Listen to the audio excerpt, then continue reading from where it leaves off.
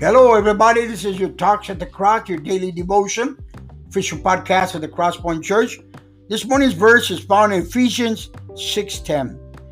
Finally, be strong in the Lord and in His mighty power. This word is for somebody today. It's for me.